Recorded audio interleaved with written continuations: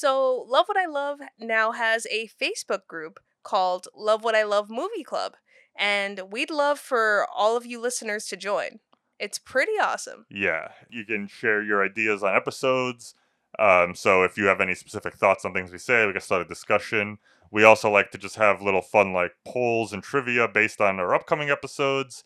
And then even little things like if you guys have your own best worsts, if you want to come up with one that we couldn't think of, if there's anything you want to correct us on, because I'm sure we've made some mistakes on facts in the Oh, I past. am sure I have, so. Yeah, I'm pretty sure on the Cinderella episode you said it came out in 1977. Yep. So.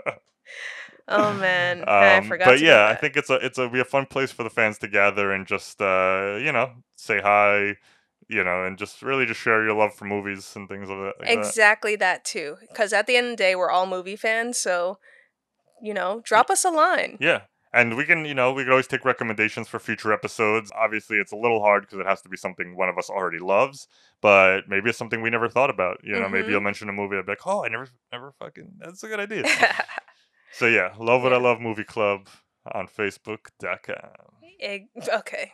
People know it's .com. Okay, sorry. Oh my god. www.facebook.com. Jesus Christ. Okay. You might need HTTP / before that.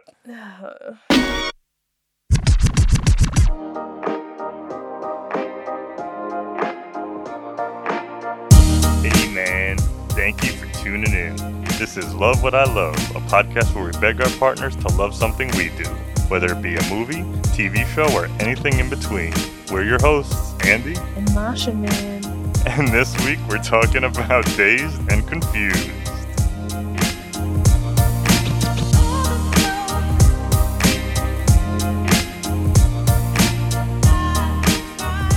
Dazed and Confused is a 1993 film written and directed by Richard Linklater, starring a million people, but just to name a few: Jason London, Joey Lauren Adams, Matthew McConaughey, Wiley Wiggins, and Ben Affleck. All right.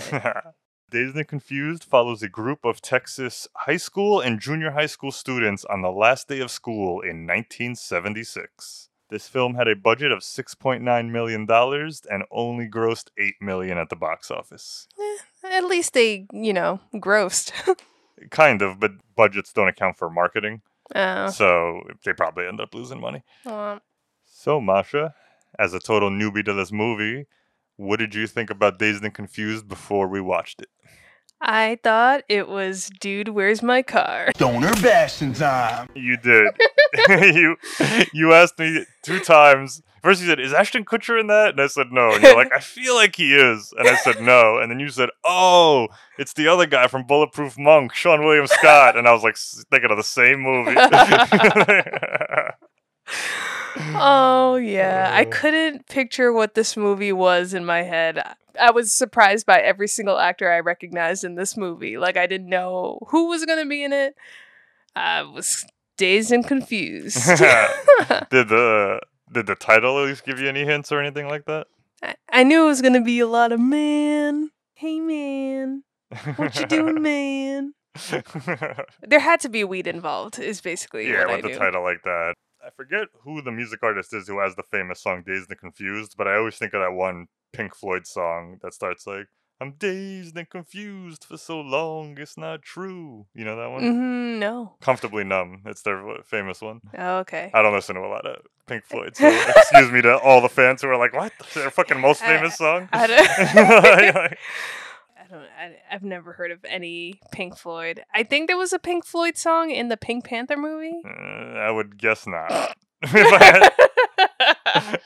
Also, I know you're not talking about the classic Pink Panthers, so I got no frame of reference here. Know. But there definitely wasn't one in the Peter Sellers movie.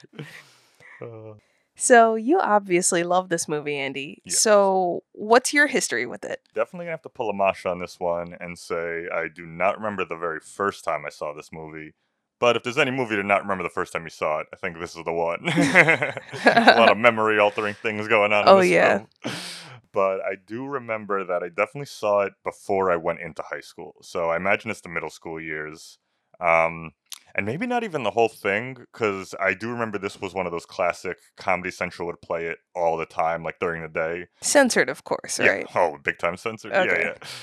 which was actually pretty funny because it's not just the dialogue, but like the constant weed smoking. Like they would always like cut away fast. They're things like like trying to, I feel like now you could probably show that on TV, but they definitely weren't showing it back then. That's pretty hilarious that they put the effort in trying to cut that out. Yeah, I think they should have just not shown the movie. But I remember seeing it in like bits and pieces and always getting thrown off by like the hazing scenes whenever I would see it. I would be like, whoa, that's insane. Like I just never saw that kind of stuff in a high school movie up to that point. Mm-hmm. But it definitely like seeped into my brain a little about like what high school could be like, and not so much the hazing thing because laws were very different by the time I went into high school.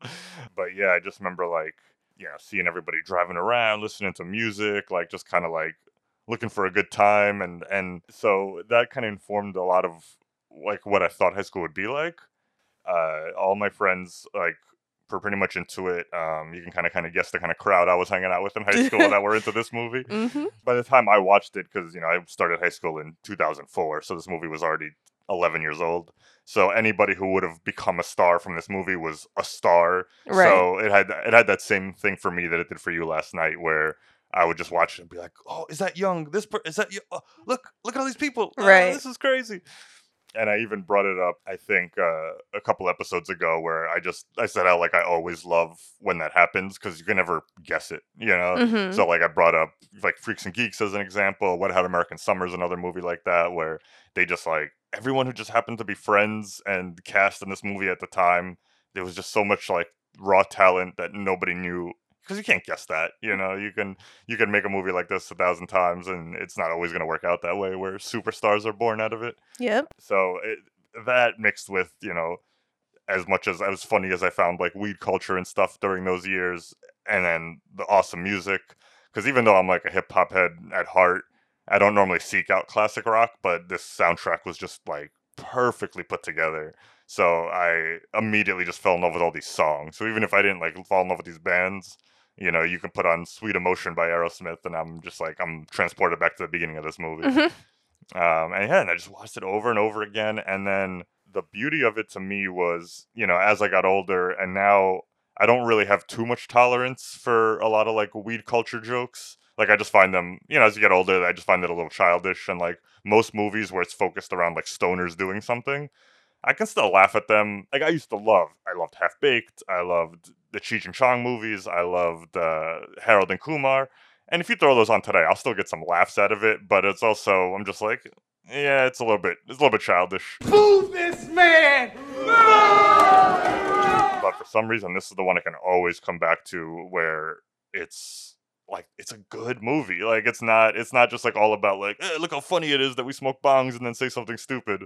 It's more just like it's like a movie about people, and then the weed stuff is just kind of peppered in because that's what life was like in 1976 when you were in high school. So this one's always stood the test of time to me, where no matter how much older I get, I can still just go back and thoroughly enjoy it. That's so interesting. Yeah, and so this was written directed by Richard Linklater. It wasn't his first movie because he made this indie movie called Slacker before this that kind of like put him on the map, which is really cool and interesting. But it's definitely an indie movie. Like it's Richard Linklater. I'll talk about him a little more, but he loves to be experimental. So that movie's a little bit more. It's interesting to watch, but I don't know if it's as fun to watch. And so this is the first time he got like a budget and a studio movie and something where he was like part of the system. It wasn't just like him and his buddies raising their own money with a camera and like a small cast. It was like Right. that movie got him on the map to give him this. And then he went on to make a million interesting movies. Like after this, he did stuff like Suburbia and these other movies in the 90s, like Waking Life, which are all very like weird and experimental. Then he struck it huge, and you're gonna know him from this. He directed School of Rock with Jack Black. Oh, Yeah. love School of Rock. Yeah, I love that movie too. It's definitely it feels less like a Linklater movie than his other movies because it's like it's a pretty straightforward movie. It's hilarious with amazing performances. Like I could watch that movie any day. Yeah. But it's a little bit more traditional, like the kind of stakes that they have and the ending. Like it's a little bit more like a studio picture than his kind of like weird experimental movies he makes. Mm-hmm. As quickly as that rise as like a studio filmmaker happened, then he went on to do the remake of Bad News Bears. School of Rock was the first film that I recognized, like from the slate of films Yeah. that you've said. So I don't even know what that Okay. is. Oh, well, Bad News Bears. It was a movie in the 70s, and then they decided to do a remake in 2006 with Billy Bob Thornton. It's good. It's not like amazing, but it's for a remake of of like an old comedy. Like he did a pretty good job. But Okay. it wasn't a huge hit like School of Rock was. But I think that was for the best because then he went right back to making like a Richard Linklater movies. Mhm. And I know you haven't seen it, but you probably also know him. He's the guy who did Boyhood, the movie that they shot over 12 years. Oh yes, I actually did see that movie. Oh, you did? Yeah, Mhm. nice. So, did you see any similarities between that and like this like movie, like Days of the Confused? Well, one similarity kind of being that there's no like real problem or like core issue. Yes, like it's in the not a movie movie. where it's like this happens, we have to solve this so we Right. can get here. It's more just like painting a picture of a kind of like of a people. Well, in that Yeah. movie, it's a person's life. In this, it's like painting a picture of all these different people's lives. Right. It's a lot of establishing the world and the environment rather than Exactly. like you Yeah, said. yeah. You might actually like. He has this trilogy of movies. I always forget the order that they come. Actually, I always forget the names of them. But it's like Before Sunrise, Before Sunset, After Midnight. I want to say those are the three. Could be totally wrong because I'm not looking it up in front of me. But what's cool about those movies, the first movie is about a couple that like meets and falls in love, and then he makes a sequel every 10 years where you check in on these couples. Oh. So like the first one was again not really looking all this in front of me, but I think it was like 94 was the first one maybe, and then the second one was 2004, and then the other one was 2014. And And he does the same thing where he casts the same people and yeah, you're it's checking Ethan in. Hawke and someone else. I forget who the woman is, but yeah. So like I think that's a really cool. Like he was like, oh, how interesting would it be to make a movie where every 10 years you come back and like see where these characters are at. Mm-hmm. And then I think he took that idea and ran with it with Boyhood, where he's just like, we're gonna film stuff every year for 12 years until we do it. So yeah, needless to say, I think Richard Linklater is very interesting. Even if I don't love all of his movies, like I've seen, like he made one called A Scanner Darkly, which people love, but I couldn't really get into. But I love his like experimental nature. Like he'll just like he doesn't give a shit. He's just like, I want to make a movie the way no one's ever made a movie before, Mm. because no one's done something like Boyhood. Like Yeah. and even the Before Sunrise thing, like no one's done that on purpose. Like sometimes, we'll get like, we'll get a movie and then 20 years later, like, let's make a sequel. But like no one's ever like, every 10 years we're going to come back and see these people. So who knows? Maybe by 2024, we're going to see another after, whatever they're going to call it. I guess so. That's pretty cool. Yeah. You don't seem too convinced. No. I think it's just a different type of experimental. Like, is Michel Gondry the guy who did Eternal Sunshine? And Be Kind Rewind. Yeah. Yeah, like I guess I kind of preferred those kind of experimental Mm-hmm. versus this one so far. Okay. But yeah, Awesome. that's all. And so like with this movie, he basically like he felt that like he loved like the John Hughes movies and the teen movies, and he always felt like there was always like a huge high of teen movies, and then it kind of goes away for a little while, like high school movies. And so he just felt like in '93 when he made this that there wasn't any like the teen high school movie was dead, like everybody was over John Hughes by that point. Mm. Breakfast Club, 16 Candles, all that stuff. So he was just like, I just want to like bring it back. And then he picked the era that he went to high school. So, he was born in 1960, so he would have been 16 in 1976 when this movie took place. That's cool. So it's very much based on just what he went through at that time, and like what he observed, because he's a very observational guy. So I thought that was all really interesting. And then the last little bit that I learned that I thought was cool before we jump into the plot was because he's this weird experimental guy. Before he knew this was going to be like before this got like funding and a studio behind it, his original plan was he wanted to make a film that takes place entirely in a car, and it's just somebody driving around in 1976 while listening to a full album. So the whole movie would be the length of the album, and then every song would inform either what they talk about, what they see, and he just kind of wanted to make like almost like a movie version of listening to an album by having That's a guy drive cool. around. It's cool on paper, because he never made it. I don't know if that would be like a fun movie to watch, Mhm. But then, And also, is it more of a playlist? Because no, it was going to be a single album. Like, Oh, I like see. he really wanted it to be like I don't know what the album would have been, but something that took place in the 70s. Like Alright. that's the idea that grew into this movie. Because then he just eventually realized he's like, I just want to make a movie that captures my childhood, because what we did most of the time was drive around and listen to music. And Have you ever heard of the movie American Graffiti? I've heard of it. Yeah, it's a George Lucas movie from the 70s that was about kids in the 50s, like teenagers in the 50s, and like what that was like, because that's when George Lucas was a teenager. It's very similar to this. Like, like I even said, like, I just wanted to make my own American Graffiti. Like, this was 1993 talking about 1976. That was like 1973 talking about 1956. And then the funny thing is that American Graffiti is like kind of the movie that spawned Happy Days. Because Ron Howard was in the movie, and then like George Lucas had nothing to do with making of Happy Days, but the idea of making a TV show that was set 20 years earlier, so you could watch, because Happy Days was in the 70s, but took place in the 50s. Right. So it all made sense. I like all the kind of cyclical nature of all this and how it connects together. Right. I love when directors, it's kind of like their letter to themselves, or like just trying to time capsule, part of their life. It's like, it's symbolic of like the art, it's making something for yourself to remember. And definitely. And then also just like paying like homage to the stuff that came before you. Cause right. I imagine as a young teenager in the 70s, he was probably watching American Graffiti and like fell in love with it. It's a really good movie. It was kind of the thing for like a few years, like maybe 3 years. It was what George Lucas was known for until he made Star Wars. And then people tend to completely forget he made American Graffiti. But it's a really good movie. All right. Yeah, but should we just kind of jump into the plot and the story, or the lack thereof, I guess, of this movie? Yeah. All right, let's do it. Let's do it, man. Like I mentioned, this is one of those movies that takes place entirely over the course of one day. I always find those to be really fun. It's the last day of school in Austin, Texas, 1976.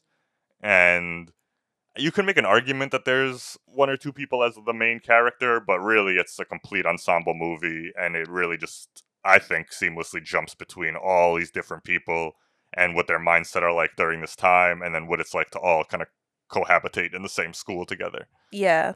It was kind of weird though, because there were a couple of people that I recognized for things that they're in today, or like they're recognizable actors, but they didn't have as many lines, so like they kind of felt like extras, which was weird. I mean, in a lot of cases they were like, because again, like nobody knew who they were going to be, so yeah, like true. I didn't get a chance to point it out in the movie because I just forgot at the time, but Renee Zellweger is an extra in this movie. Like there's a couple scenes where she's just in the back like pouring a beer bong, right, because she went to school with Matthew McConaughey, and so she just came to hang out on set. So yeah, this I feel like this conversation will be a little hard to have because, like you said, there is no like real plot to this movie. It just kind of like flows from moment to moment.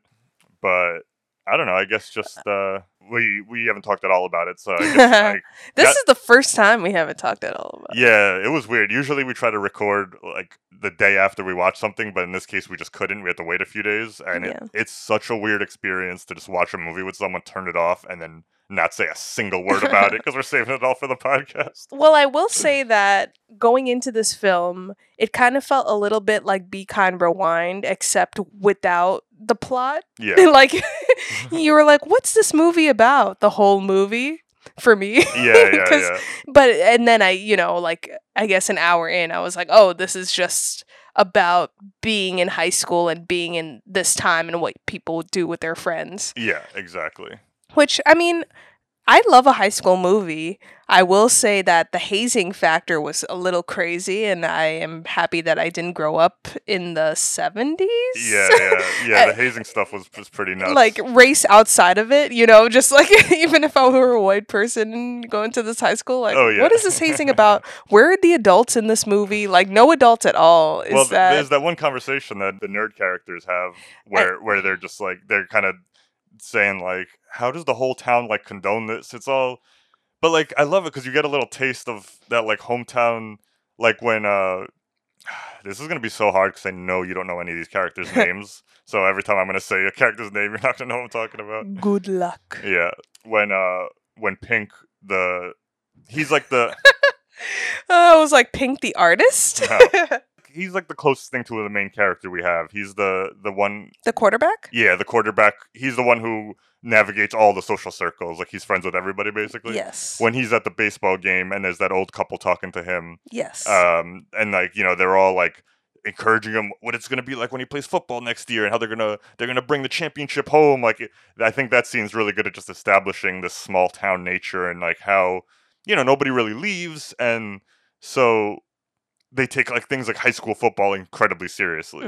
So it kind of explains to me like high school seems like a really big moment in a lot of these people's lives, even as they get older. And so it's more just like a tradition thing. Like they say, like when the senior girls are doing it to the freshman girls, all the hazing, like they were like, don't worry, I went through this when I was your age. You're gonna do it when you're my age. Like it's just part of growing up here. Like it's just like what they do. Right. That's so interesting. Yeah, the hazing stuff was pretty crazy. But I like this movie's just so I find it so realistic where yes, everybody participates in this kind of hazing stuff, but you still see the different levels that people take it to. There's like the Ben Affleck people and the Parker Posey people who like you could tell they were fucking waiting for this moment to like to become a senior so they could finally like wreak havoc on younger people and feel like this dominance.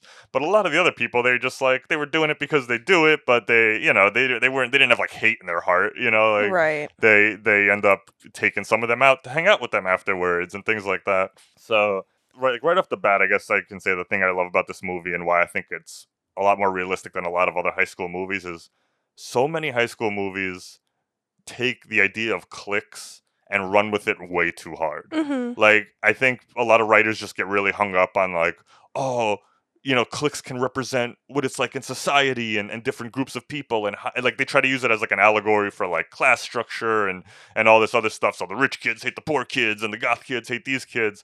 But that wasn't my experience. Like, yes, there were cliques, and yes, people had like their quote unquote groups, but you did still go to high school with everybody, and everybody knew everybody, and it wasn't that weird for the stoner kid to be hanging out with the football player, who also, maybe he's a little bit smart, so he's kind of friends. So like, when he has class with the smart kids, they're buddies, So that's what I loved about this movie, where at any given point, like I've seen it a million times and I'm always just like, I love how like seamlessly people just hang out with other people and they're all at the same social functions. And it's not that weird. Like when you're in high school, it's not that weird to just be like, hey, we're going to go over here and smoke a joint. And all of a sudden you're in a car with like one person you're friends with, but two other people you don't really know that well. But you're like, oh, we have shop class together and things like that. So I just love how like natural it makes it all seem, because we've talked about it in other movies where there's always that scene like, oh, that's the table with the nerds, that's the table with the jocks, that's the table with the cowboys. What fucking movie was that? That was 10 Things I Hate About You. Yeah. That's just like the Cowboys. But that was actually funny. Like they played that for laughs. So I don't know. How did you feel about that? Like, what do you like when you were in high school? Like, do you remember it being more like this movie or kind of like the way it's portrayed in other things? Oh, no. I remember it being more realistic, like people talking to other people, no matter. Yes, you had cliques, but everybody knew each other. I went to a small high school, and from my experience, my blah-de-da-de-da experience, everybody kind of got along with everybody. Obviously, there were like some kerfuffles, or is kerfuffle a word? Yeah, it's a word. Oh, great.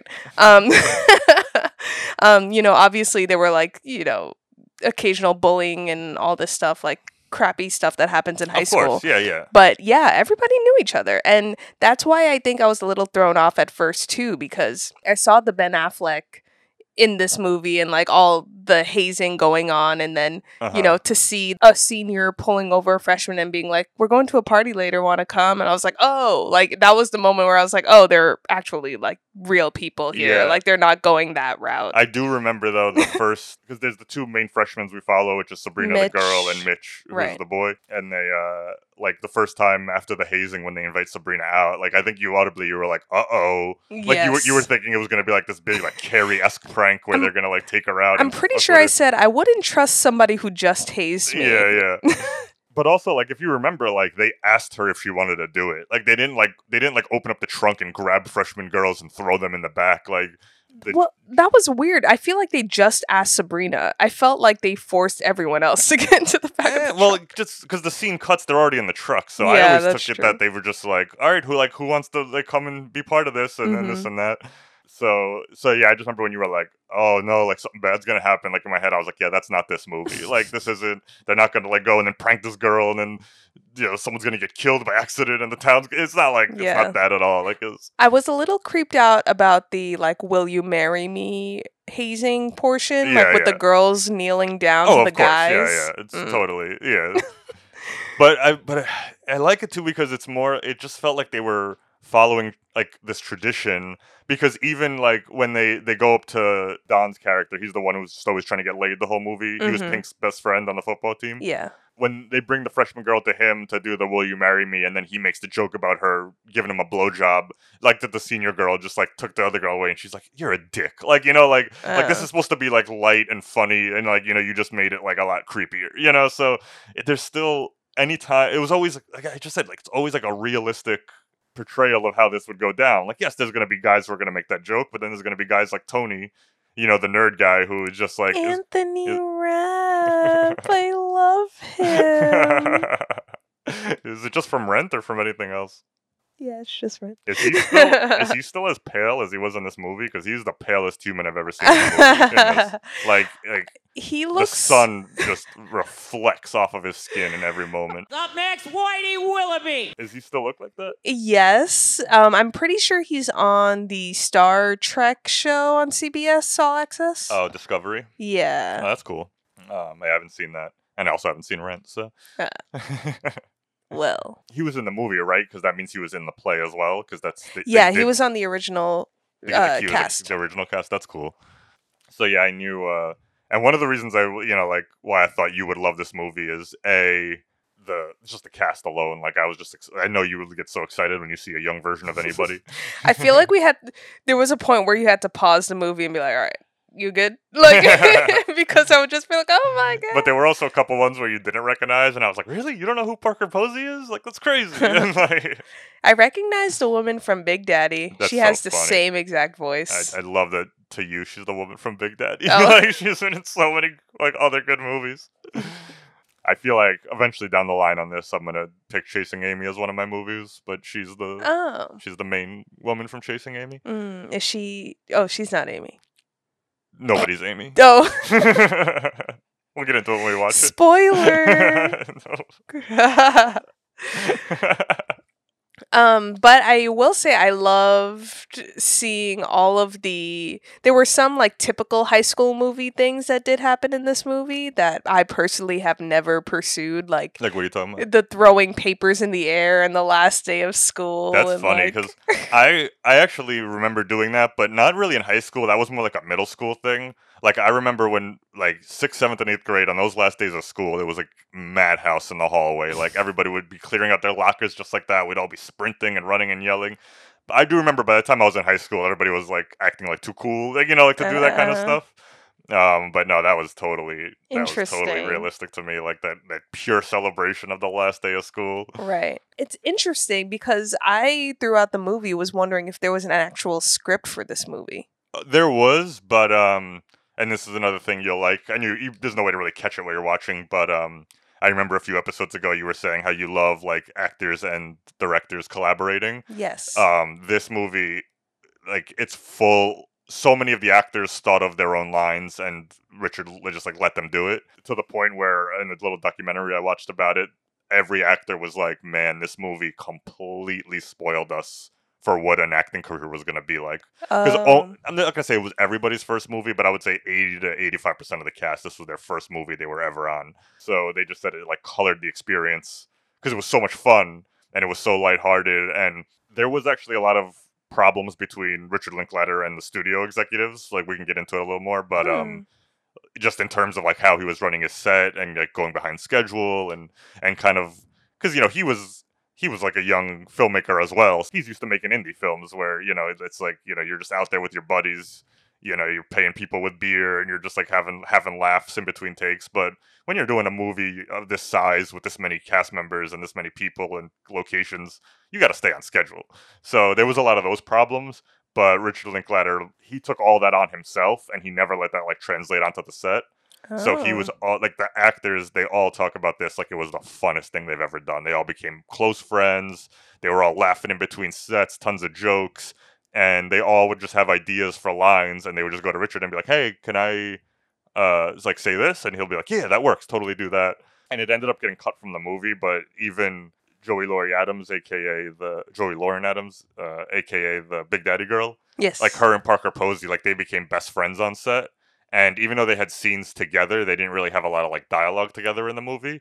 And then so sorry, Parker Posey. she was the mean She was the Ben Affleck version of the girls. Okay, like she got was a it. super mean The one. brunette lady. Yeah, they were like best friends on set and everything, and they were just like, we really want to have a scene together. And then one night after they were done shooting, they just wrote a scene, like as two actors, like just like wrote a script for a scene and brought it to Richard and be like, hey, can we do this? And he was like, yeah, totally.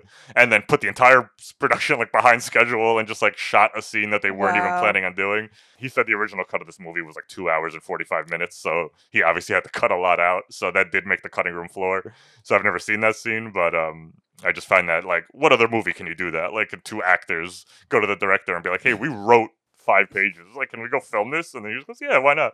Oh, man. But yeah, so it was very collaborative. And a lot of that came from, like, Richard understood when he wrote this movie that he's not a bad writer. He knows that he writes movies without a lot of, like, quote unquote plot.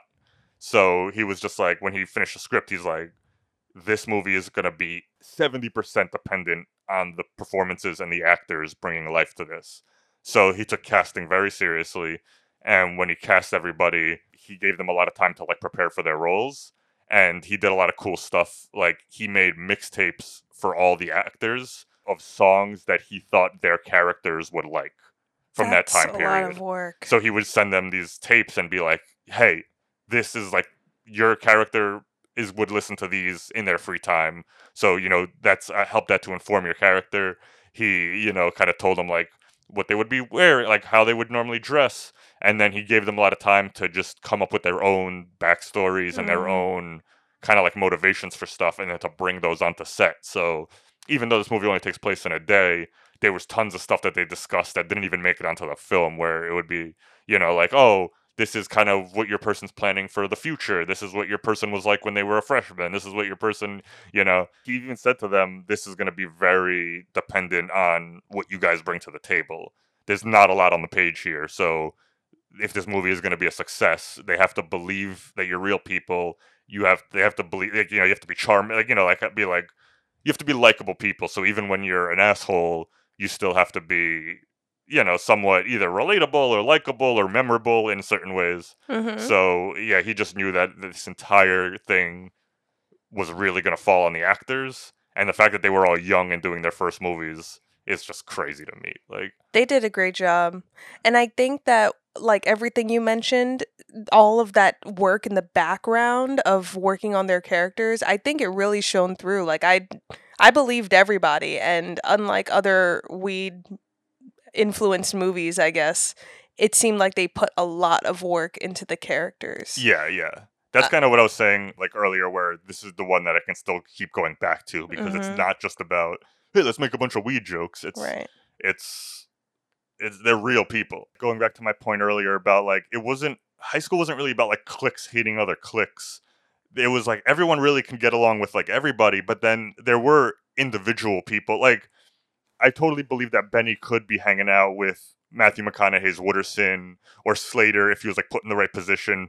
But at the end of the day, he was more into sports and drinking and doing the hazing stuff, and he kind of thought the drugs were like gonna waste your life away and blah blah blah.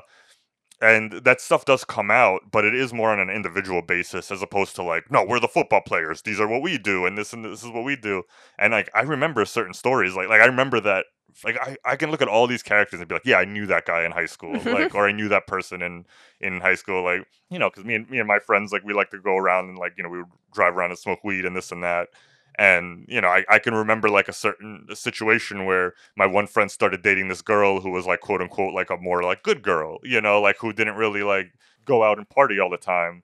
And she had friends who were like that. And then she ended up breaking up with my friend because her friend was like, you're hanging out with those like dirt bags who smoke weed, and if you hang out with them, like, I'm not going to be friends with you anymore. And then, Wow. just kind of like stupid shit like that. And then so like when I see Benny have that scene, I'm like, yeah, I remember that, like everyone, you can be judging people, but in a more not like subtle way, but like it was about you as an individual, not as about your clique and what your clique thought. You know what I mean? Yeah.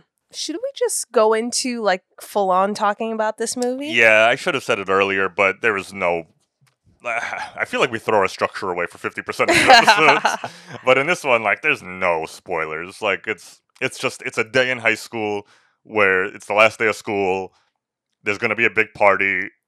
the party gets canceled, and then they have a party somewhere else. Like it's not really that big of a deal. But to go, another thing that I really love about this movie, and I think Richard Linklater captured so perfectly, was he didn't want to make a big giant. He didn't want to put big giant stakes in this movie because he's like, from my memory or the high school that I grew up in, things weren't like that serious. It wasn't, I'm thinking of movies like 13 where like the girls smoke weed and then all of a sudden by the end of the movie they're like doing heroin. I don't even remember what the hell happens in that movie, but like there's always some kind of cautionary tale or something super epically big happens.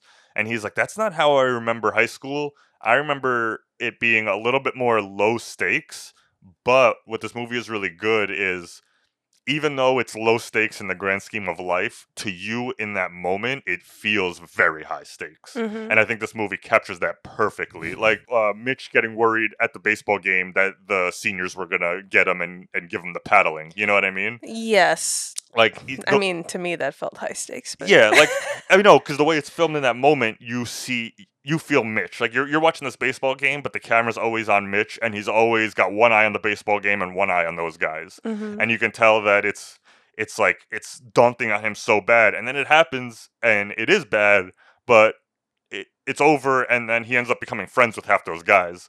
So it's like, it's more that sense in high school where everything feels like the end of the world, and then when it's over, you realize it's not the end of the world at all. And then when you're removed from high school by like 10 years or so, you barely remember any of that shit. You're like, yeah, I was super stressed about this one thing, and it seemed mega important at the time, but it was just a moment in me growing as like a person. You know what I mean? Mm. So everything seems to the football players, like Pink not playing football the senior year seemed insane. Like it seemed like the biggest thing that could ever happen to them. But the only thing the adults are concerned about. Yeah, the only thing the adults are concerned about is that. And I love by the end, his best friend Don, the one who's always trying to get laid. Like the whole movie, he's really on the side of like, hey man, you shouldn't quit, this and that. And then when the cards are on the table, he finally at the end is like, he throws the permission slip back at the coach, and he's like, I don't even know if I'm gonna play ball next year. And Don just goes, so that's that? He goes, yeah. He goes, all right. And he like walks away. And I was just like, that's high school. Like, like things seem so big in the moment, but you're resilient. Like you can kind of get over stuff. So I just love the way that movie portrays it, where like so many things, Pickford's gonna have that party, and then his parents find out the party's dead, and in that moment he seems like, oh, my life's over. I was gonna have the most epic party, and then later he's playing foosball one scene later, and he's just like, hey man, like whatever, we're gonna do something else, and I just. And sorry to I'm just gonna keep bringing up scenes that at this point when I can't remember his name, but Adam Goldberg's character, the neurotic nerd. Yeah. Like that's that big fight scene with Clint. Like like he comes to that party, Clint gets in his face, talks a bunch of shit, and then you just see him. It's riling him up for like the whole party. He's like, that piece of shit, this and that. I'm gonna go fight him, this and that. And then they do get into a pretty big fight, and it's pretty like intense. And he ends up getting his ass kicked, and he's even like crying for a moment after it. But then the next time you see him, he's just looking at the bruises, and he's like, it makes me look a little tough, Like you would think in like the way you would normally write a movie, it would be this big moment. He would like learn something from it, but it's like, no, sometimes you get your ass kicked and then like you move on. And so I just love how everything's built up. Like it's this super important thing for the character that's going through it. And then when it's like over, they're just moving on with their life onto the next thing. And that's to me why I think it's a little bit more realistic than so many other high school movies. Yeah. So many movies like, we have to get laid, like an American Pie, and it's like this big epic thing. We must make a stand here and now. No longer will our penises remain flaccid and unused. We will fight for every man out there who isn't getting laid and should be. This is our day. This is our time. And by God, we will not stand by and watch history condemn us into celibacy. Amen. I like that. Yes, we will make a stand. We will succeed. About time! We will get laid! Yes! Nobody's making pacts and going on missions in high school. You just kind of go with the flow, and shit happens to you. You know what I mean? Like some good, some bad. You dust yourself off and you keep moving on. I appreciate that.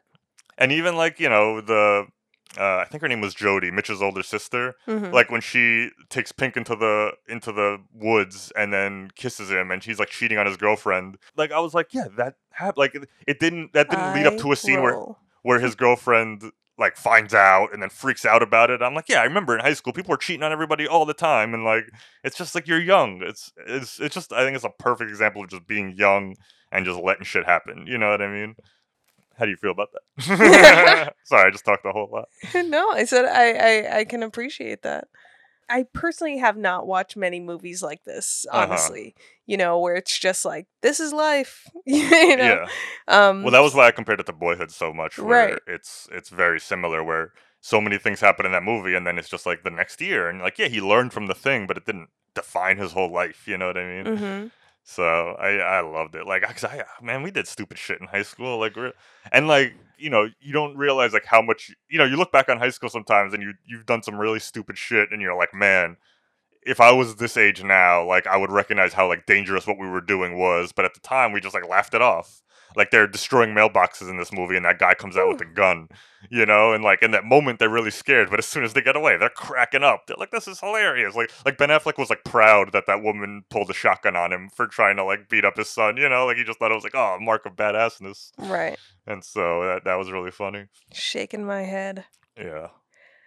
I guess there must be like an additional disconnect for me just because I don't know what I'm trying to say. You didn't do crazy stuff in high I school? didn't do crazy stuff in high school. So I'm like, why are they breaking all these rules? And yeah, that's so funny.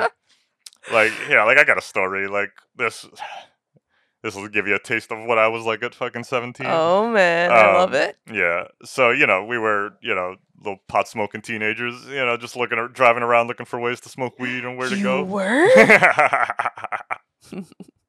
You're funny.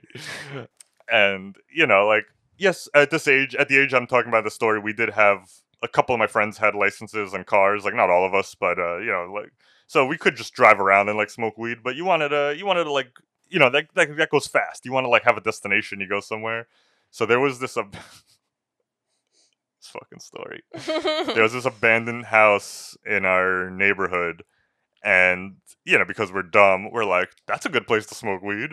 So we waited one night. We went there kind of late, like when the sun was already down. I apologize. At times I was a shitty kid. Just to let you guys know. Oh, man. So we snuck into the house. Like I had to break a window, jimmy the lock. We went in. We went through with a flashlight, kind of checked out the whole house.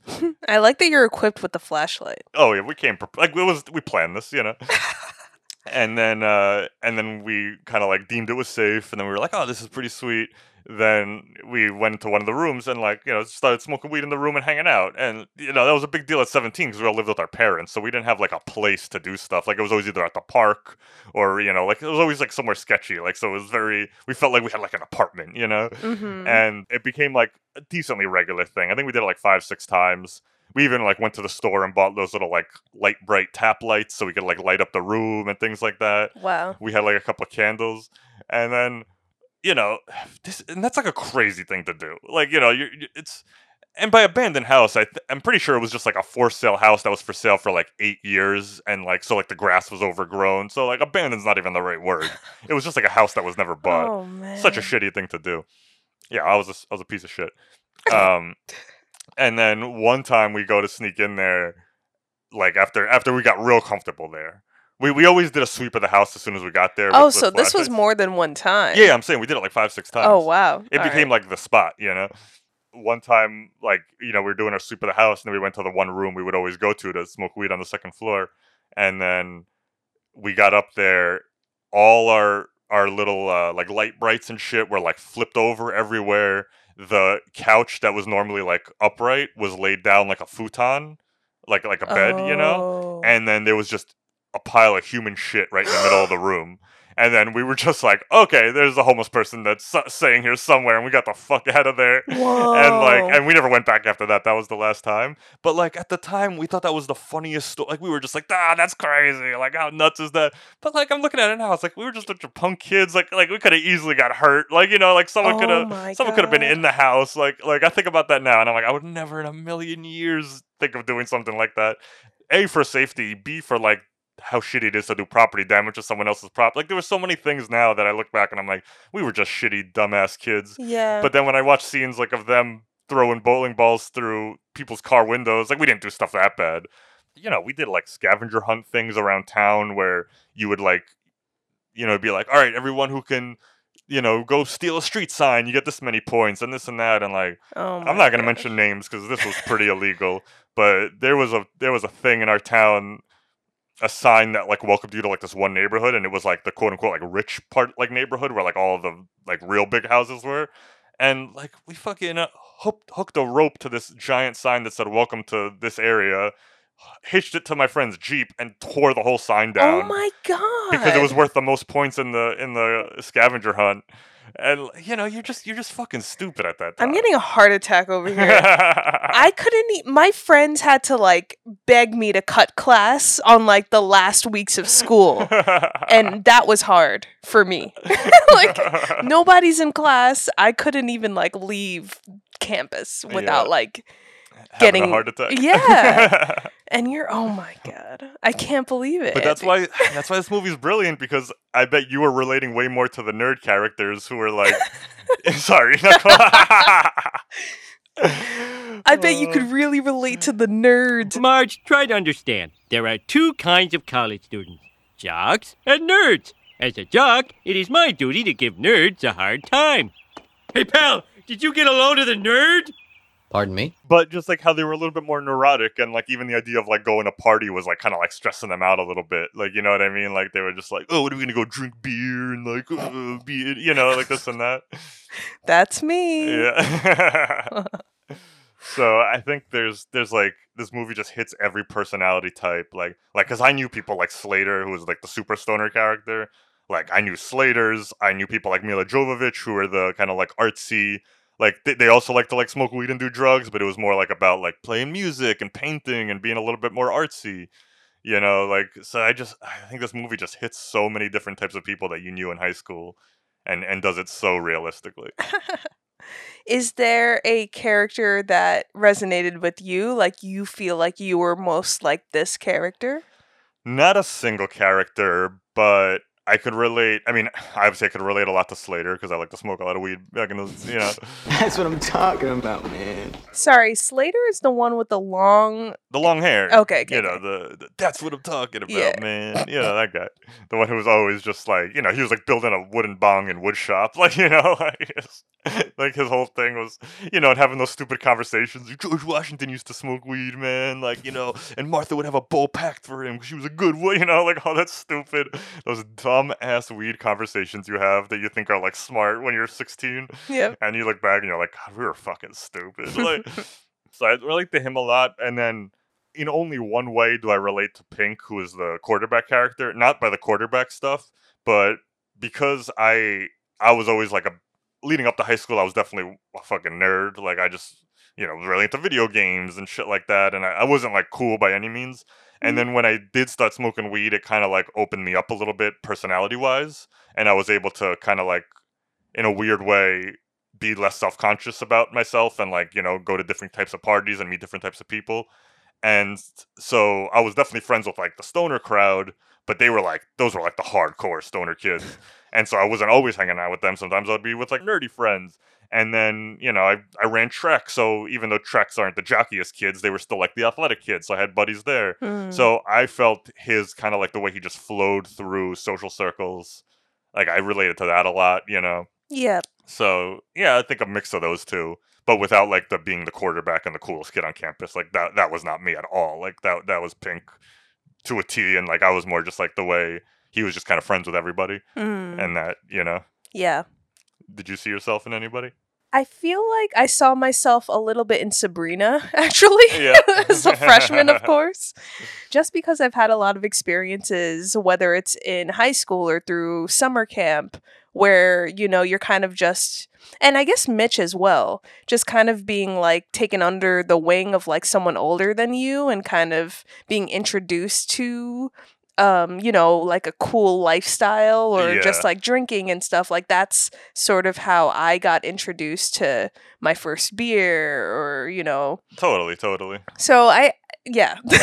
I related to Mitch too, where like I loved, you know, how awkward and weird he is for the first half of the movie. And then once he gets accepted by the seniors And then he notices that one 10th grade girl is kind of into him. Mhm. And then he goes to buy the beer, and he actually gets the guy to sell him the beer. Yeah. And like he just walks back into that place they're hanging out with such like a different attitude and All the swagger. confidence. Yeah, like because you could tell he's modeling a lot of the stuff out of Wooderson, Matthew McConaughey's character, because he hears him having that conversation where he's like, "I'm thinking of going to school, man, but I'm kind of thinking of holding on to this job, a little money in my pocket." And then he says that exact same thing to the store clerk. Yep. And then when Wooderson first walks into the Emporium where they're hanging out, Bob Dylan's Hurricane is playing. It's in slow motion, and like he's just like he's like the king of the place, And then later when Joseph Gordon, wow.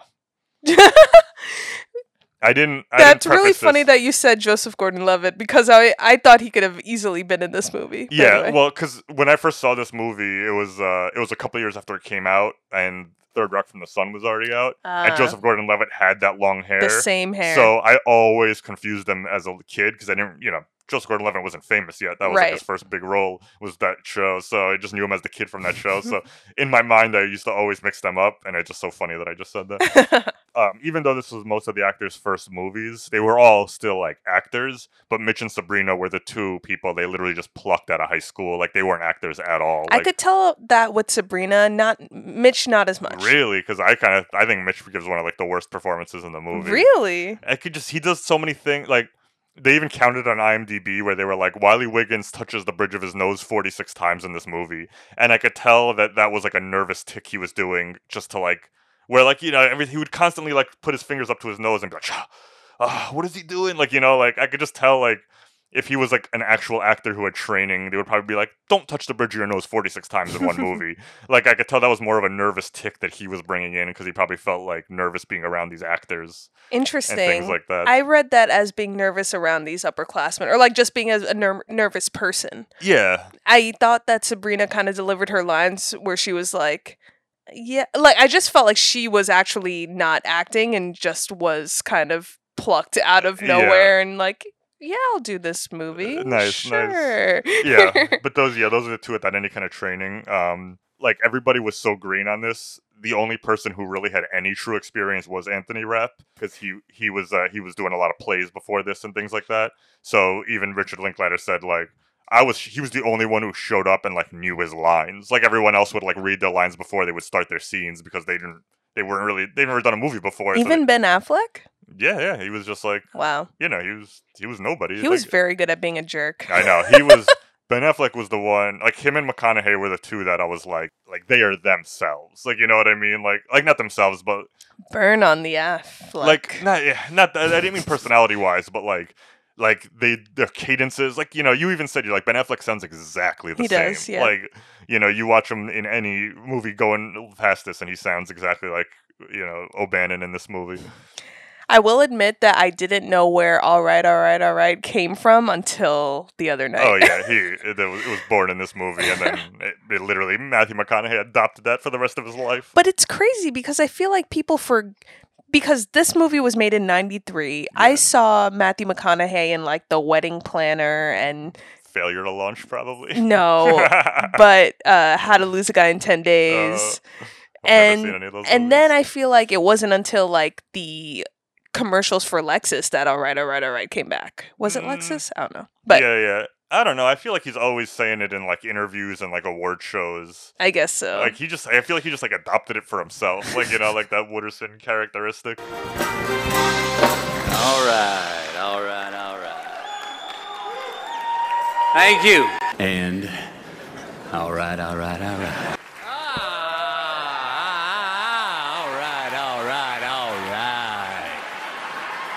To any of us, whatever those things are, whatever it is we look up to, whatever it is we look forward to, and whoever it is we're chasing, to that I say amen. To that I say, all right. It was nice to see the blonde hair again. Yeah.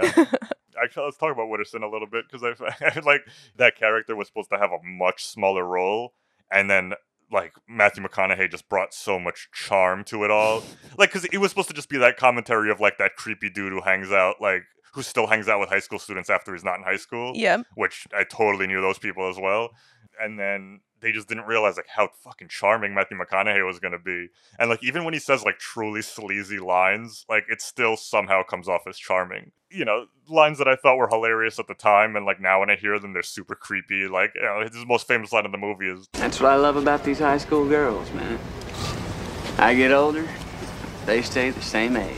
I think very few actors could pull that off sounding charming. Like, you know, like it's like funny and you're just like, like even his friends are like, you're gonna end up in jail one day, man. Like, you know, like it was so like, you know, this guy's like 21, 22 years old, and like he's asking the 14-year-old what the next crop of 14-year-old girls are gonna look like. God. Like, I so could crazy. relate to, I forget her, Anthony Rapp's friend, the redhead that.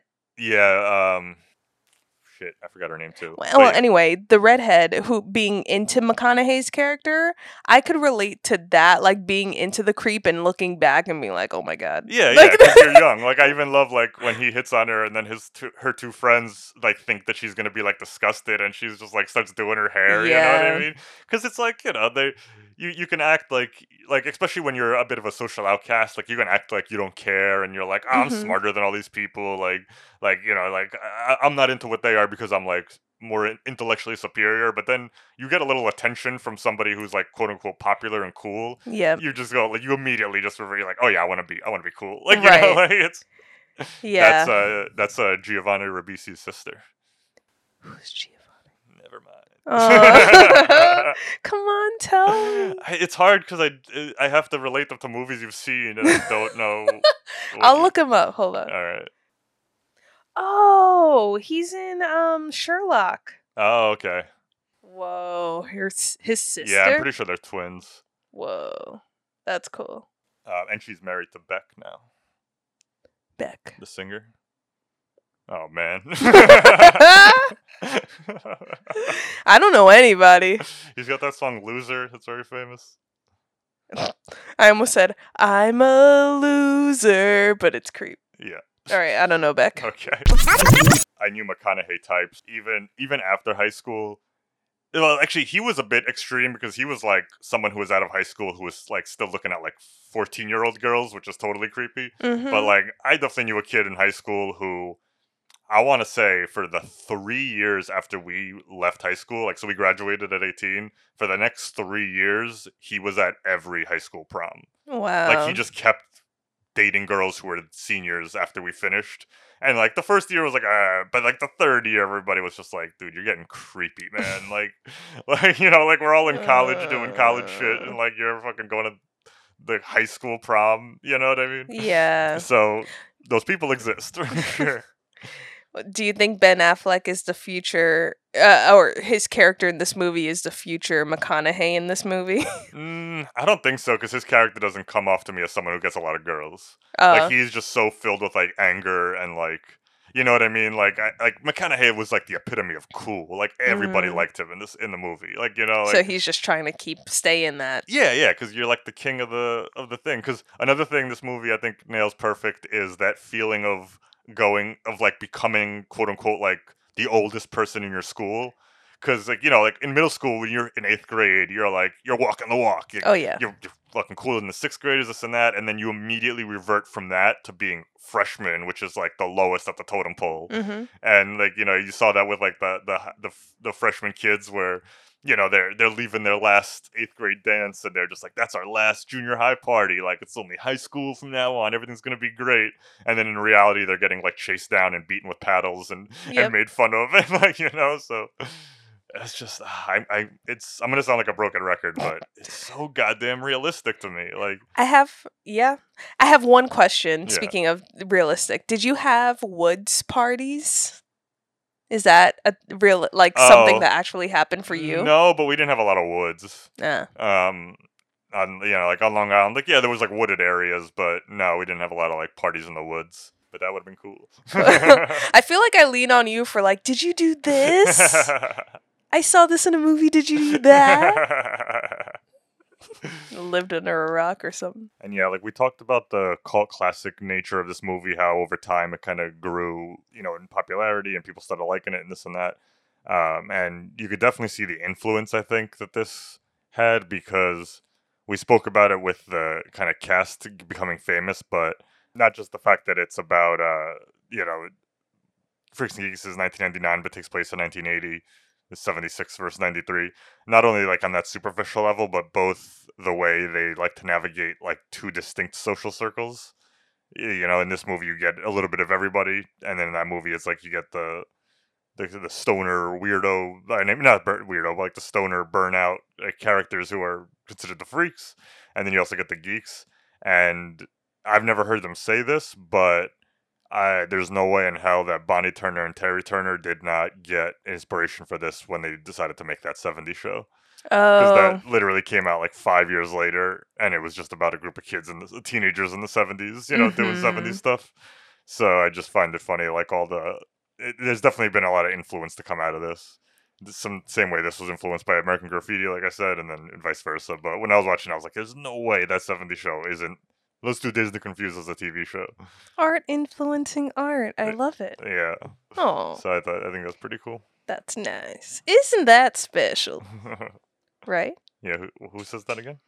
Dana Carvey. Damn, Ha, got him. All right, a little fun, like kind of behind the scenes stuff. While all the actors did say like they loved this experience and they were all like best friends, the one actor who played Pickford, he was Mila Jovovich's boyfriend, the one who was supposed to throw the party, but gets in trouble because the beer guy delivers the beer too early. Mm-hmm. Apparently, he was the one actor who didn't get along with anybody. I don't know why exactly, like they didn't really go into it, but they were just talking about in the behind the scenes how he was just rubbing everybody the wrong way, especially the main guy who played Pink. And because of that, they ended up cutting his role significantly.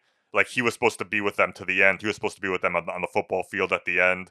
And because everyone loved Matthew McConaughey so much, they just rewrote it. So Matthew McConaughey, like, he was supposed to have like one scene where he, gives his famous line, his stuff like that, and then leave. And then they were just like, you know what, we're just going to put him at the end of the movie and take him out. And then the downside of that, though, is Mila Jovovich's part got cut down a lot, too, because all her scenes were with him. Ugh. So that's why you even said, like, oh, I can't wait till she starts talking and this and that. And there were a lot of scenes filmed with her having dialogue and this and that, but they all just ended up getting cut because this guy was such an asshole. Oh, like, he even got into, like, a fist fight with the guy who played Pink at one point on set, and they had to, like, break it up. Like, they really weren't getting along.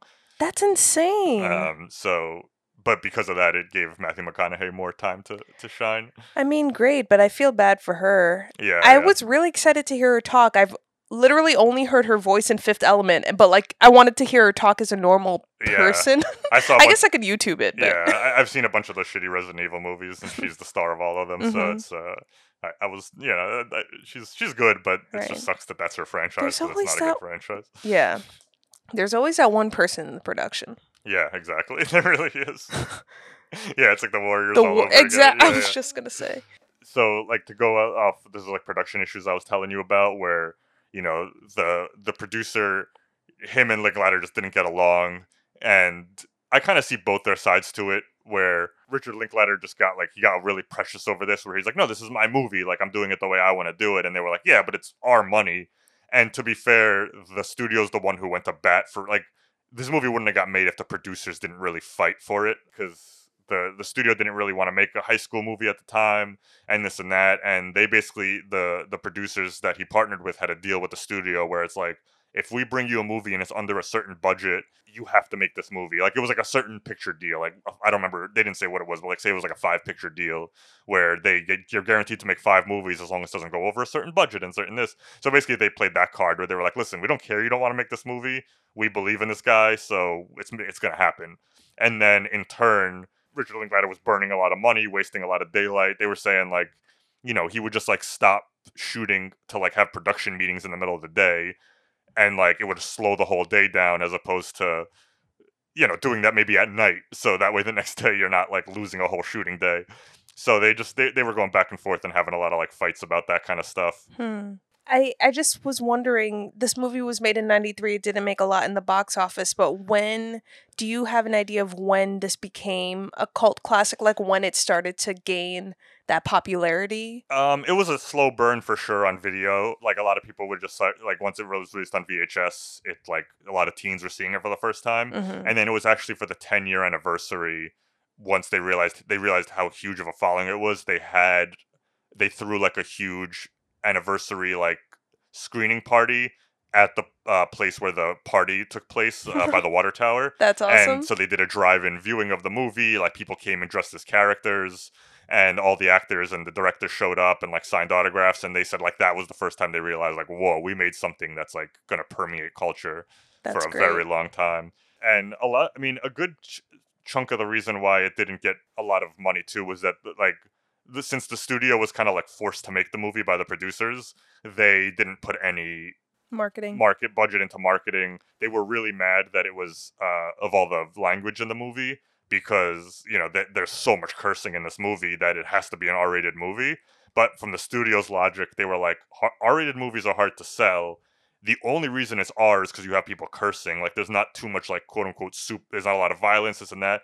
And from their perspective, they were like, if there was a lot of violence or there was like because teen movies back in the 80s like had a lot of nudity. There was always like gratuitous tit shots, and like you would see like a big-breasted girl jumping around, and they were like, you don't have any of that, so we can't even sell it to teens that way. Like the new sexy comedy that's out, or the movie with violence, like you can't really sell like, come listen to the movie where they say fuck all the time, like So in their eyes, they were like, it was a waste of an R rating, where it was just like, you don't have any of the titillating things that we could use to sell the movie, but yet it's still R rated. So they were just like, they didn't give a shit.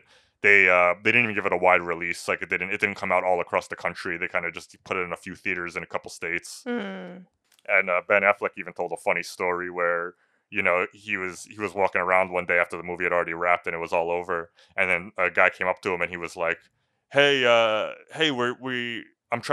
they were trying to get a test audience to watch the movie for test screenings. Okay. And somebody invited him like, hey, do you want to come see this movie or whatever? And he was just like, yeah, what is it? And he's like, the guy was like, I don't even know what it's called. It's some movie about, kids driving around and smoking weed and listening to music.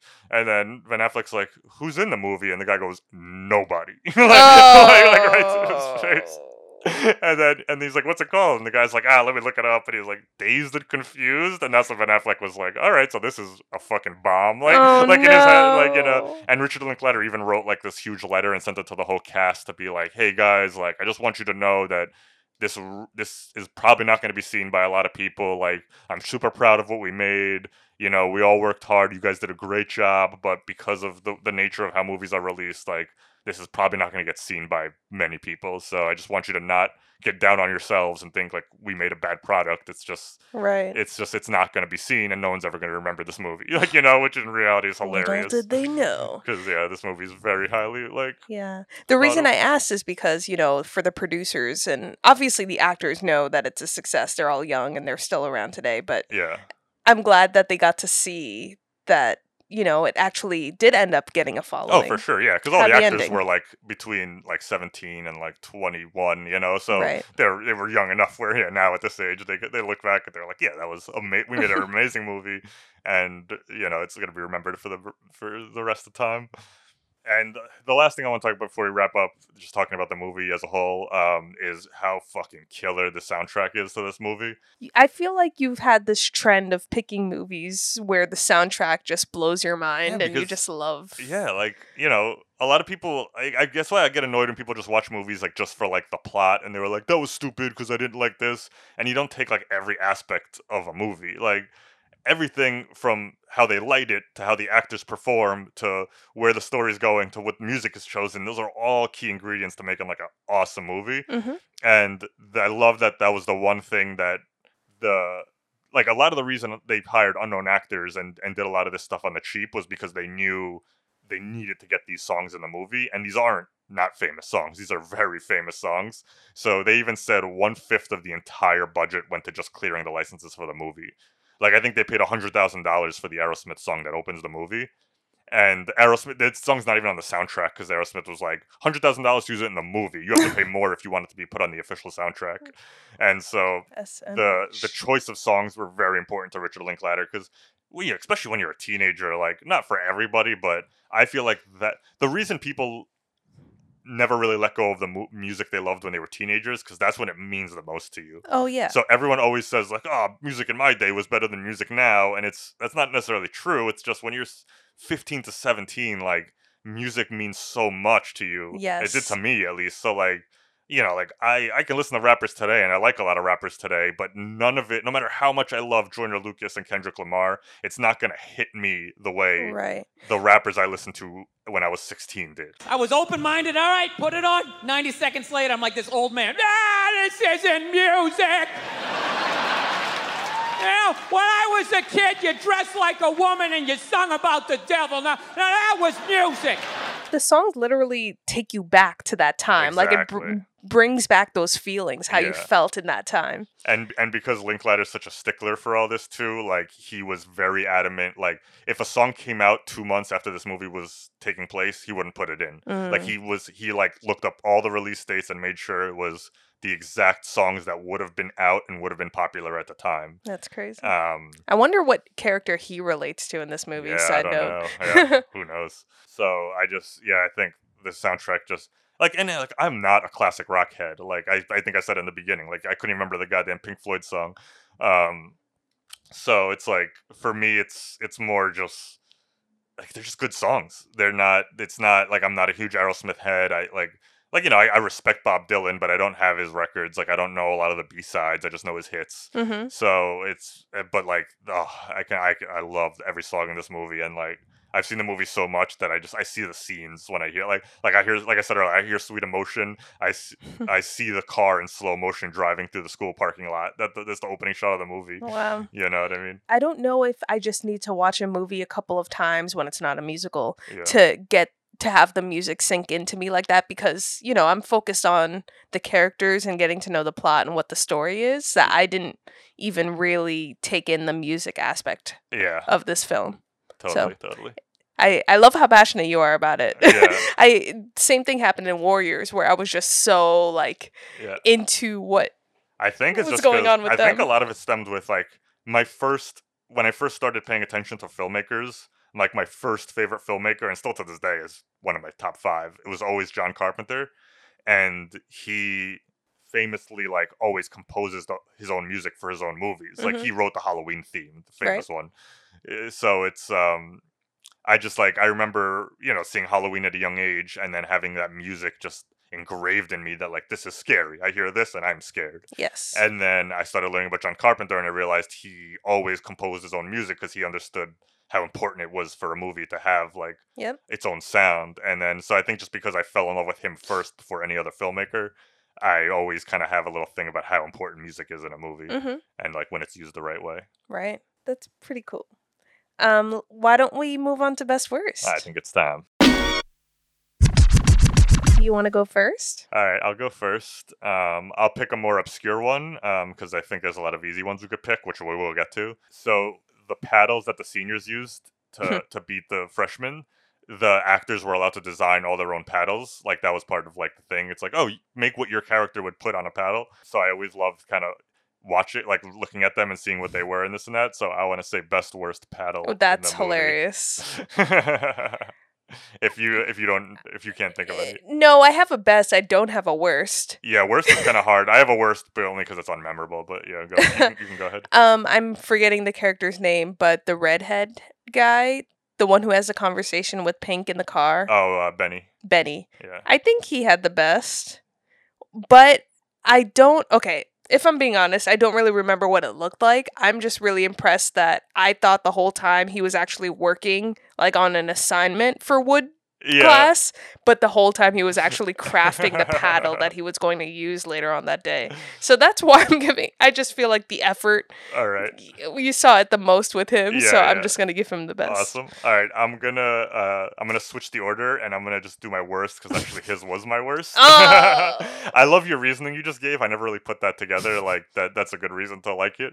But it's more like I've seen this movie so many times, and I'm always trying to catch it. And the only identifiable thing I could see on it is like a 4-leaf clover because he's Irish. Yes. And so like I'm like, all right, that's cool, but everything else just kind of seems like just like weird little designs that don't really mean anything, and I like them when they're real funny. So my honorable mention is the one black characters. I think Soul Pole is hilarious. You know, Like, Yep. just for that. But I gotta give it to Ben Affleck because I had to watch the movie like 7 times before I understood what his meant because it's FAH and the letter Q, and I Mhm. was like, what the hell is that? What does that mean? But it's because he's Boston, and so it's fuck you. Yeah. It's fuck you, and like that just fits O'Banion perfectly. Yep. And even though they all live in Texas, he's so famously from Boston. So like it's just like it was him just putting his little like Boston touch on it with the fuck you. That's pretty funny. So his is my favorite. Love it. And then He had 2 years to work on it though. yeah. And then his other side was kind of lame. It just said OB for O'Banion, and then it said badass. So Mhm. like that's fine, but that wasn't that good. Oh my god. Will you believe it wasn't until like sophomore year of college I knew what those things were used for? Like I didn't know. I was like, why do all these sororities and fraternities have these? And Yeah, that's funny. what a noob. All right, so that was my first best worst. Yeah, but what's your best? Oh, the soul. Sorry. No, Ben Affleck's. Fuck you. Oh yeah. What's your worst? Oh my god. Are you listening? I'm listening. I guess I'm gonna go the obscure route as well. All right. Best worst crime, because there are a lot of Ooh. crimes committed in this movie. Yeah. All right, you go because I have to think. Okay, by best crime, I guess. No, I'm gonna start out with the worst. Okay. I absolutely hate the mailbox crushing. Mailbox smashing. Yeah, we saw it in Stand By Me. I hate it. Do kids actually do this? I mean, yeah, there was a couple. I mean, like I never did that myself, but our mailbox in front of my parents' house has been smashed a couple times. Wow. Yeah, it's just something you do. It's so it annoys me. Yeah. Anyway, I thought that was the worst crime just because it affects so many people and. Yeah. Ugh. What was your best? My best crime? Yeah. You're not even going to share your worst yet? I have to think about it. Oh. You've seen this movie so many times. I know. I mean, the best I put weed consumption. Come on. Because it's technically a crime. Yeah, but it's like the best. That's funny. I guess worst. It's kind of cheating. I was gonna say because it's never actually seen in the movie, but I very much believe that Matthew McConaughey has probably had sex with a 14 or 15-year-old at some point in his life while he was in his 20s. That crime could go down as worst. I'm kind of good on that. Yep. Allegedly. And then also by today's standards, like paddling 14-year-olds as brutally as they do is definitely a crime. Mm-hmm. One story I forgot to tell was when I was on the track team, there was one time, like the one instances of hazing I ever saw was like the older varsity kids like took one of the younger kids and like tied him to a tree in the front of the school for like 15 minutes or something, and then like cars were driving by and like honking and they were all laughing and this and that, and it was such a goddamn scandal. Like we had the police were called, the coach had to like bring us all down, and like he fucking like reamed out the whole team, like everybody, even the ones who had nothing to do with it, and like it became like such a huge fucking deal.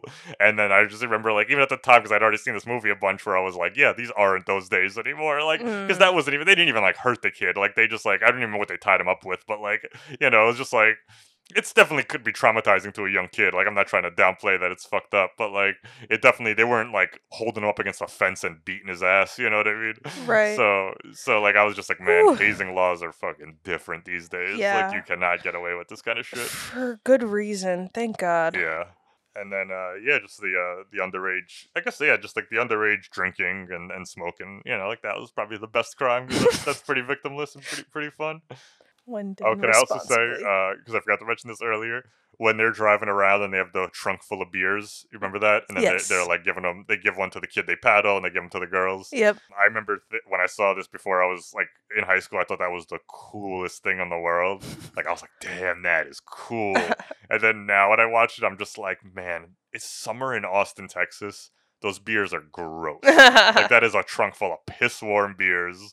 Like, you gotta keep them cold. Like, that is not cool at all. Like, they're just handing out warm-ass beers to everyone. It's fucking gross. Yeah, that's my worst crime. Giving people warm beers. Yeah, change it. Oh, man. That's a crime against humanity. Warm beers beat alleged rape. Yeah. There we go. What's next? Let's just go nice and broad for this one since we went obscure and just go best worst character. Ooh. Okay. Why don't you go so I can think about it? All right. Me, just for straight laughs, I gotta go Slater. He is so funny. Like, he's just like that one dude who's way more into weed than anybody else. Mm-hmm. And I just find him. I like him because he has like all the funniest lines in my opinion, and is just always memorable every time he's on screen. But I like also that he gets like made fun of a little bit by the other characters, because it's easy to think of someone like that because he has like so much confidence when it comes to like partying, like that they're always like kind of cool and confident. But whenever he tries to like talk to a girl, he always comes off as like such a nerd, and I find that just so funny. Like he's talking to the girls, he's like "check you later," and there's a bunch of, like, why you always gotta say dorky stuff? Check you later, check you later, Check you later. Check you later. He just cracks me up. Like he just reminds me of so many people I went to high school with, but taken to like an extreme level of craziness, of stupidness. That's a pretty good one. Yeah. I forget remember the scene where he asked Mitch what did he ask Mitch again? Hey, you cool, man? Oh, It's yeah. Like how? It's okay. That was funny because I was on the same page as Mitch. I was like how? Yeah. But I love it because, like, by answering that way, the answer is no. I'm not Right. cool. Your favorite? That's a good one. I mean, I gotta go with Tony. But I don't know if it's because of his character or because I love Anthony Rapp. But I will say, he just seemed like the most... He just seemed like someone I would hang out with. Yeah, like, he was definitely not one of the crazy ones. Yeah, and he was normal. You could have a normal conversation with him. Yeah. He didn't go against the hazing, but he was just kind of like, all right, Even give his her a break. having sex with Abraham Lincoln dream. All right, that was weird. But I mean, everyone has weird dreams. It's fine. I think it's just a mix to show that he's like a little bit sexually repressed because he doesn't get a lot of girls, and then also he's just a super nerd. So like he has like history on his mind, Right. Yeah, it was cool. That's cool. I don't know. I liked a good him. choice. Tony's a good choice. Although the senior dating a freshman thing, I think that's a little bit weird. I know he's not dating Sabrina by the end, but like, I think 18 and 14 are two very different ages. That definitely happened. He could be 17. Well, yeah, he's probably 17, but then she's probably 13 because she's, you're 14 in 9th grade. Yeah, I guess so. I knew a lot of people who dated seniors, so Yeah, I guess it's not weird to me. Yeah, I mean, I knew some too, but I don't know. I feel like when I was a freshman, whenever we'd see like a senior dude dating a girl in 9th grade, it'd always be like, oh, he's one of those. Like, yeah. I guess that is weird. People forget like how young you are when you're a freshman. Like you're just a teenager. Like you just became one pretty recently. That's true. I don't think it's crazy. I just find it funny. Like the beginnings of their relationship seemed pretty like innocent. Like it seemed like they were kind of on the same level in terms of experience. Yes. Yeah, for sure. Yeah, it wasn't if like Don was dating teenage like right. a freshman, that'd be way worse. Yeah. Or fucking Wooderson at that moment.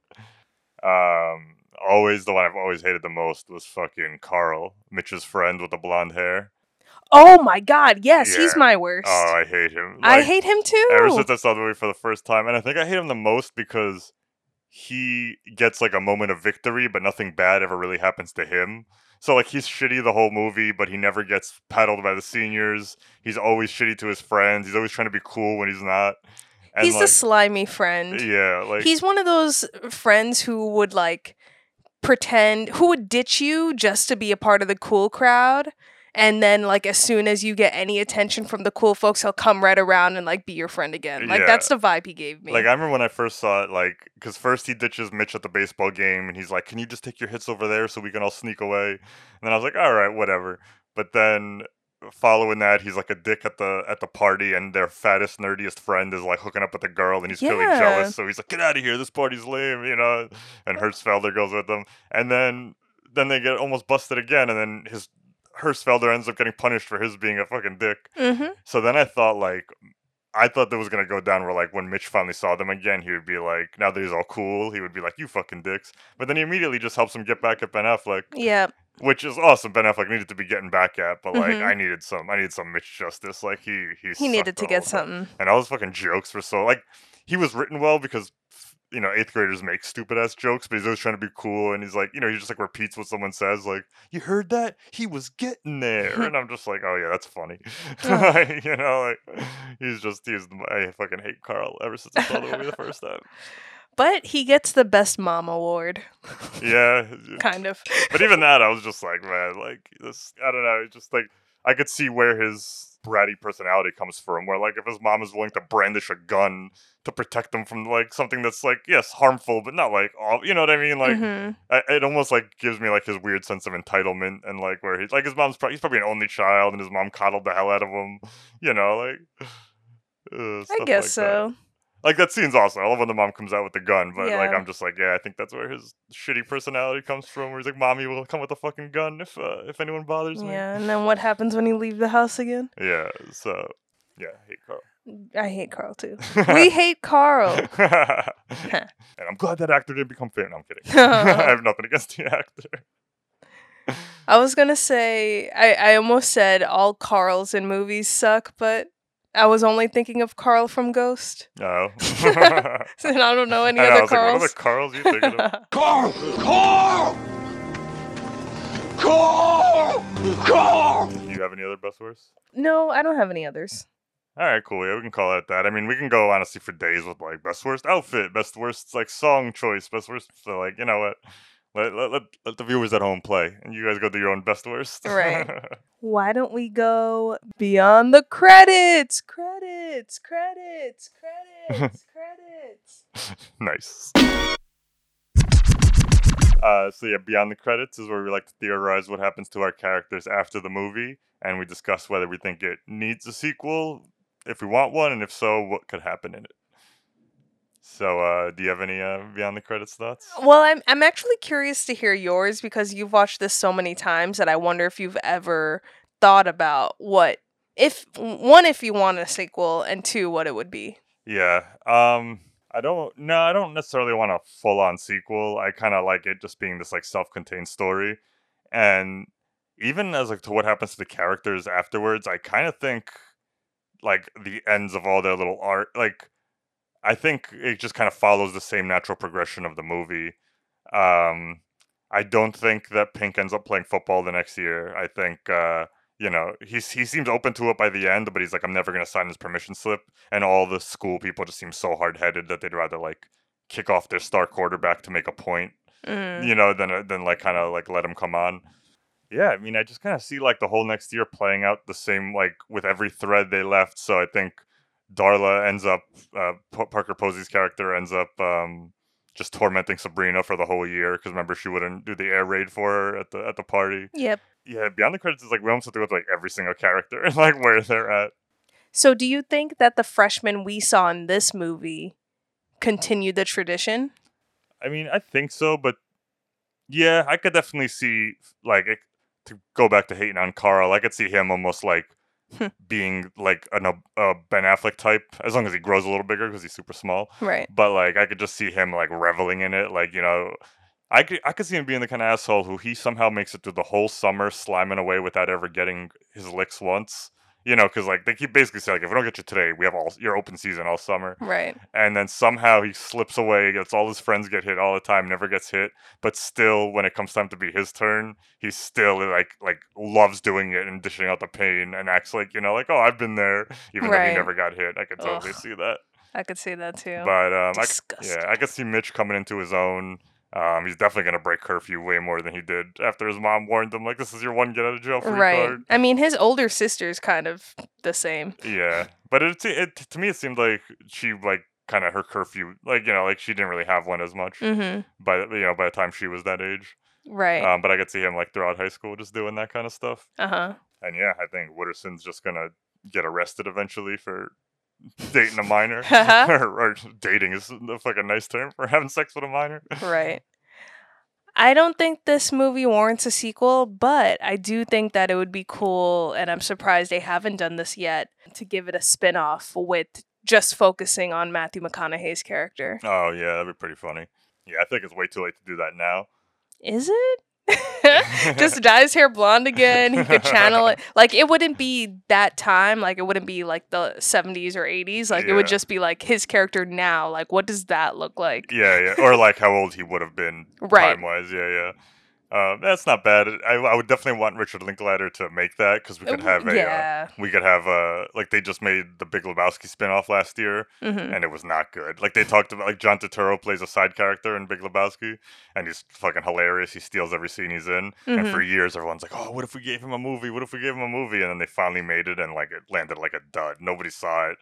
Like it's okay. I watched it. It's like it's fine, but it wasn't made by the Coen brothers, so like it was like that magic in a bottle like that happened you know, in that first movie. So I wouldn't want just like some rando making Wooderson the movie and all of a sudden just like I agree. Like a shell of what this is. You said it, man. Nobody fucks with the Jesus. Speaking of sequels, what is pretty cool is there's not a real sequel, but Linklater did make kind of like a spiritual successor to this, and it's called Everybody Wants Some. It came out a few years ago. I want to say 2016, maybe 2017. And it takes place in the 80s. And it's a movie that's all in one day, pretty much very similarly structured to this, where it's a day in a life without any kind of major plot points. And it takes place the first day a guy's going to college. So he shows up to college, to his dorm room, meets all the people he's going to be living with that year. And it just kind of like lays out that day. So it's going, you know, a couple of years older than these characters and the next decade. So, like, you know, it's not any of the same characters or anything like that, but a lot of people have called that, like, the unofficial sequel to Dazed and Confused. And I think it's really good. It got good reviews and stuff, but I don't think it was marketed too well either. Like, you know, I don't think it made a lot of money. And it doesn't quite have the star power. Like the cast is good in it, but they're not, it's not quite like this level of like future A-listers or anything like that. So yeah, I think like that's a cool way to do it, where instead of making like Dazed and Confused 2, it's the same theme, the same idea, the same school setting, but now you're going to college, you're going older, you're going another decade. Right. And so yeah. I was just gonna say, like, one of the things I was gonna mention in this section is I would love a Dazed and Confused but for 90s kids, because I feel like in this era of nostalgia, it just fits. Like, we need our own version of Dazed and Confused. Yeah, that's true. We didn't see it, but I feel like we got a little bit of that with the Jonah Hill with mid-90s. Oh. We haven't seen it yet, so I don't know exactly how much it fits, but that kind of, you know, like he wrote that drawing on his own experience of being a teenager in the 90s. All right, Masha, so we've talked about this movie in a weird... So fast! We've talked about this movie in a nice little jumbled way. We didn't follow any kind of structure this time, but honestly, this movie is devoid of structure as well. Yeah, this is pretty fitting for this movie. Yeah, but in the one part of our structure we are going to keep to, I got an important question for you. Do you love what I love, man?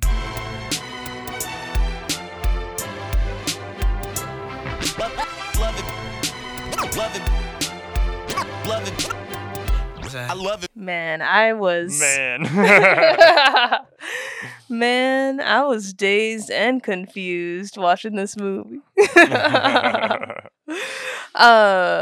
One thing I love about this podcast is it allows me to hear certain stories about your life and your upbringing that you wouldn't have necessarily told me in regular conversations. Like that whole story about what you and your friends like breaking into that house. Yeah, well, the problem is I'm not like keeping stories from you. It's more like I don't think about them until something like this sparks the memory, and I'm like, oh yeah, that did happen. You know, it's like do I even know you? No, I'm just kidding. But it is really fun to hear those things. So I appreciate how much you love this movie. And... I know where this is going. No, listen, you don't know. I like that you like it. I personally I can appreciate why you love it so much, but I know I've been tackling with what my definition of loving a movie is, but I know for sure that this isn't one that I will debate on. I don't love it. Fair. No problem. I really enjoyed seeing all of the familiar faces, and now knowing when I see Dude, Where's My Car that it is not this movie. Yeah, this is much better. But yeah, maybe it's because I just couldn't relate to a lot of the stuff that these teens were going through, or like the whole lifestyle in suburban high school, hanging out and drinking and smoking. Like, I wasn't doing any of those things. Yeah. So for me, it was very like movie. You know how movies are kind of separated from real life? Uh-huh.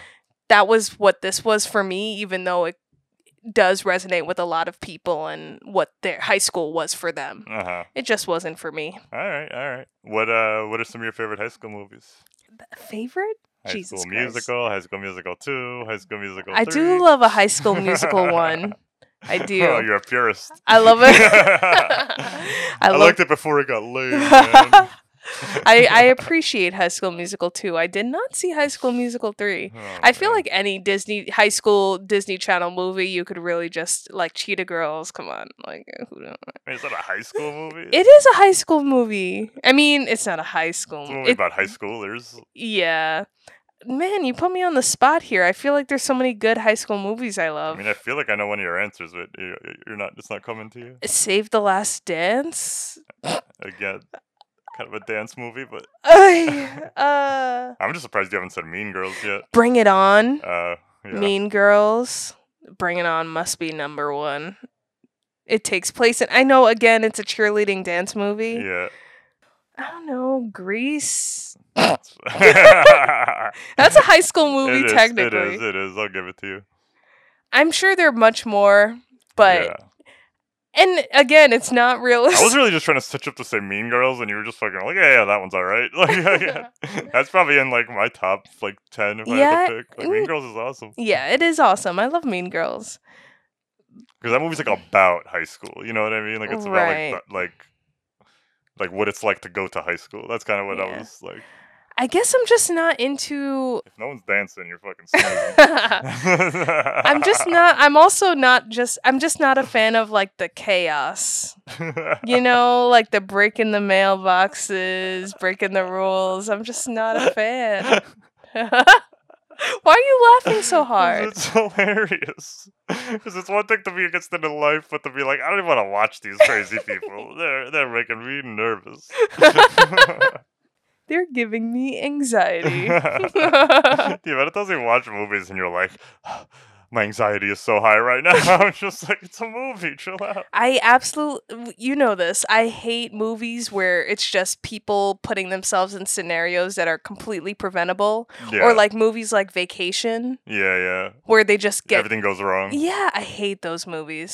So you probably hate like the Harold and Kumar. Like the whole thing is like, they're trying to go to White Castle and it takes 90 fucking minutes. See, You no, know, like- that's not for me.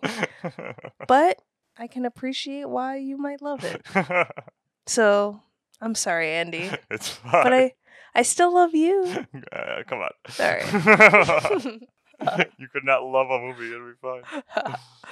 All right, folks, that's our show. Thank you so much for listening. If you enjoy our podcast, please be sure to subscribe and tell a friend. Also, if you have any opinions on what we discussed, follow us on social media at LWIL Podcast, a great place to find out what we'll be talking about next. And as always, if you have the time, please take a moment to rate and review. Every bit of feedback helps. I'm Andy. And I'm Masha. And I hope you love what I love.